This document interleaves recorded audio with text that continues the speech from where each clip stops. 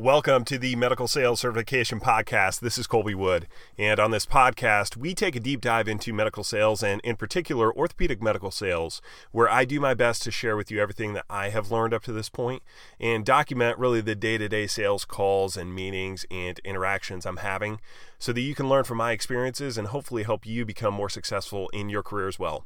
So without any further ado, please enjoy today's podcast.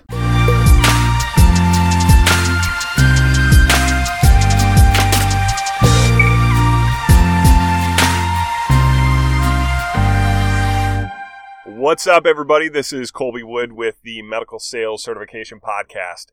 And what I am going to walk through with you is how and why sales reps get a bad reputation and what it is that we can actually do about it. And so I wanted to start with, and I actually brought this up briefly in the last podcast, but the idea that a sales rep is so good that, this rep over here, they could sell ketchup to a lady in white gloves.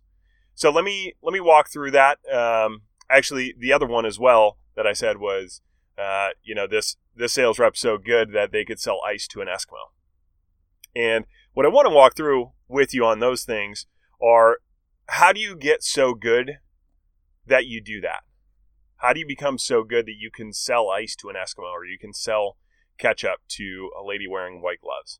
And I want to unpack this, but let me give you the answer first, and then I'll unpack it. All right. So the answer is you don't. Okay. You don't do that. That's not real life.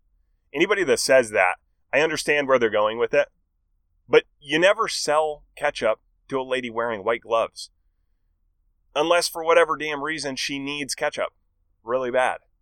And you don't sell ice to an Eskimo unless the Eskimo actually needs the ice and they can't get it themselves. The implication when people say these things like, oh, this rep is so good, they could do that. He could sell, I forget all the terms, sell water to a guy drowning. I don't know. It's probably a bad analogy or a bad example.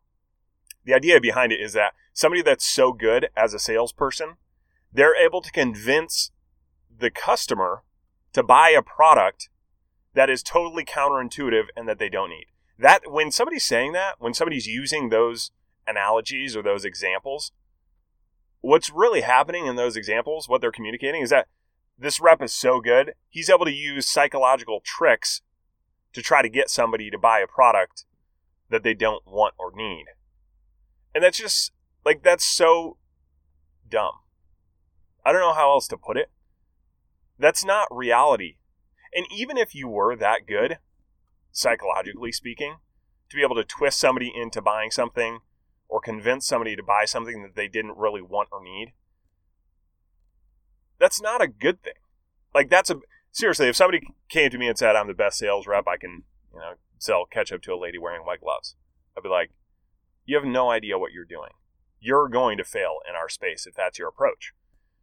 Because you never want to sell the customer a product that they don't want or need, because it's going to come back on you in the end that you did that. And you need your customers to be successful with your products. That's how you build a good reputation.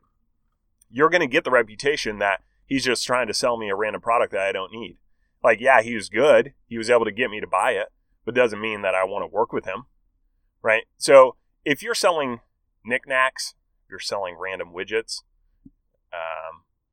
in theory, you might be able to get away with it because you don't actually see those customers again. I was thinking about, in this episode, I was thinking about the people that sell products in the mall. They're standing at those middle booths. They're selling, knockoff watches, or they're selling sunglasses or whatnot. First of all, hats off to them. The fact that they're willing to do that, that is not an easy job. But more importantly, would they be able to get away with doing something like that, where you're trying to sell a product to somebody, strictly hitting on their emotions for whatever reason, or twisting them into something where they're buying a product they really don't need? You might be able to get away with it there. And why is that? Well, it's because you don't have to see that customer ever again. You're going to sell them this product, this little widget, this little phone case. They're never coming back to you for service. They're not going to call you up and say, hey, this case broke. What do I do with it? There's no follow-up there's no post-sale follow-up on your end. You're just literally selling products to as many people as you can talk to that are walking through the mall. And as soon as you sell one product, you're just going to move on to the next person and try to make another sale, right? But that's not what we do in our business. Our business is predicated on the fact that not only do you have to sell your customers on products that you have, but especially in the implant world, you're going into surgery with these customers next week when they're going to use it. And your product has to perform, and you have to perform in the surgery. So all of those like cliche lines about people that are good at selling, like there is some truth to it, right? I think I've said it before that stereotypes, like they're not always true, but there's definitely some truth hidden in it. The thing about it is that you've got sales reps that are willing to do that. They're willing to do whatever they can to make that short sale. But if that's somebody that's in our space, they don't last. Nobody's going to last in the medical device world selling products, trying to chase the short dollar, selling a product, selling a product or a service to somebody that doesn't need it, or selling somebody a product that they don't actually want, or telling somebody that your product is better than it actually is, and then when they go use it, it doesn't perform the way that you promised. Right? That's essentially overpromising and under-delivering. And that is a recipe for quick failure.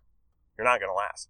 And so I wanted to cover that. I had mentioned those two lines in the last episode, and I wanted to unpack that a little bit more, because I think that's fundamentally why people have a bad feeling or reps get a bad reputation, is that in so many ways or in so many aspects of life, when we as consumers are interacting with salespeople are not being professional about what they do. They're trying to sell a product or service to anybody that they come into contact with, even if that person has no need for their product or service. And I get annoyed as a consumer when that happens. And you do too. And that's why it's so important, at least in what we do, that the salespeople that work for us and the salespeople that I've seen that are successful long-term, they're not interested in selling products and services to customers that don't want them or don't need them. They're going to get a lot farther in this business giving up the short sale, telling the customer that, our product actually may not perform the way you think it would. You should maybe stick with your own product for this one, but we have some other ones that I could show you that would probably be an improvement over what you're using. There's the long play in what we do is always going to play out better than the short one.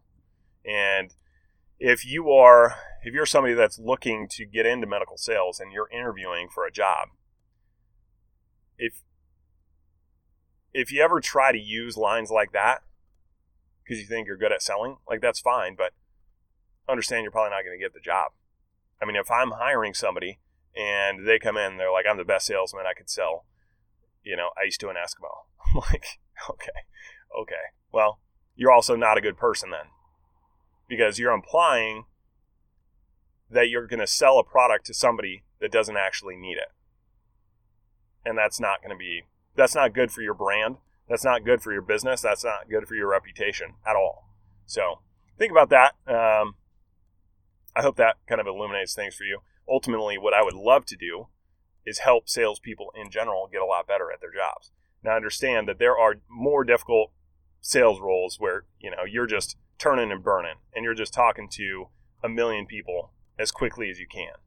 And, maybe some of those tactics need to be different. And that's fine. I'm not trying to tell you if you're going to work in, a mall, at a kiosk in a mall selling a product, you may not, the sales advice that I'm giving is not relevant for you because you're going to have a totally different approach because you have to. But what I'm saying in medical sales is that just because somebody has sales experience doesn't mean that it translates well to what we do. And so you've got to think, or you've got to understand, more importantly, what it is that's important for sales professionals to do in our job to be successful. And it's typically not the quote-unquote best salesmen that are the best reps, that have the biggest territories, that make the most money. In a lot of ways, they're not the best salesmen, stereotypically speaking. But they care about their customers. They understand the needs of the customers. They have trust and confidence with their customers that when the customer comes to them or when they go to the customer, that it's actually going to be worth value. The customer's actually going to value that interaction. Okay. So I think that's all I got for you guys today. And thanks for listening, and we'll see you on the next episode.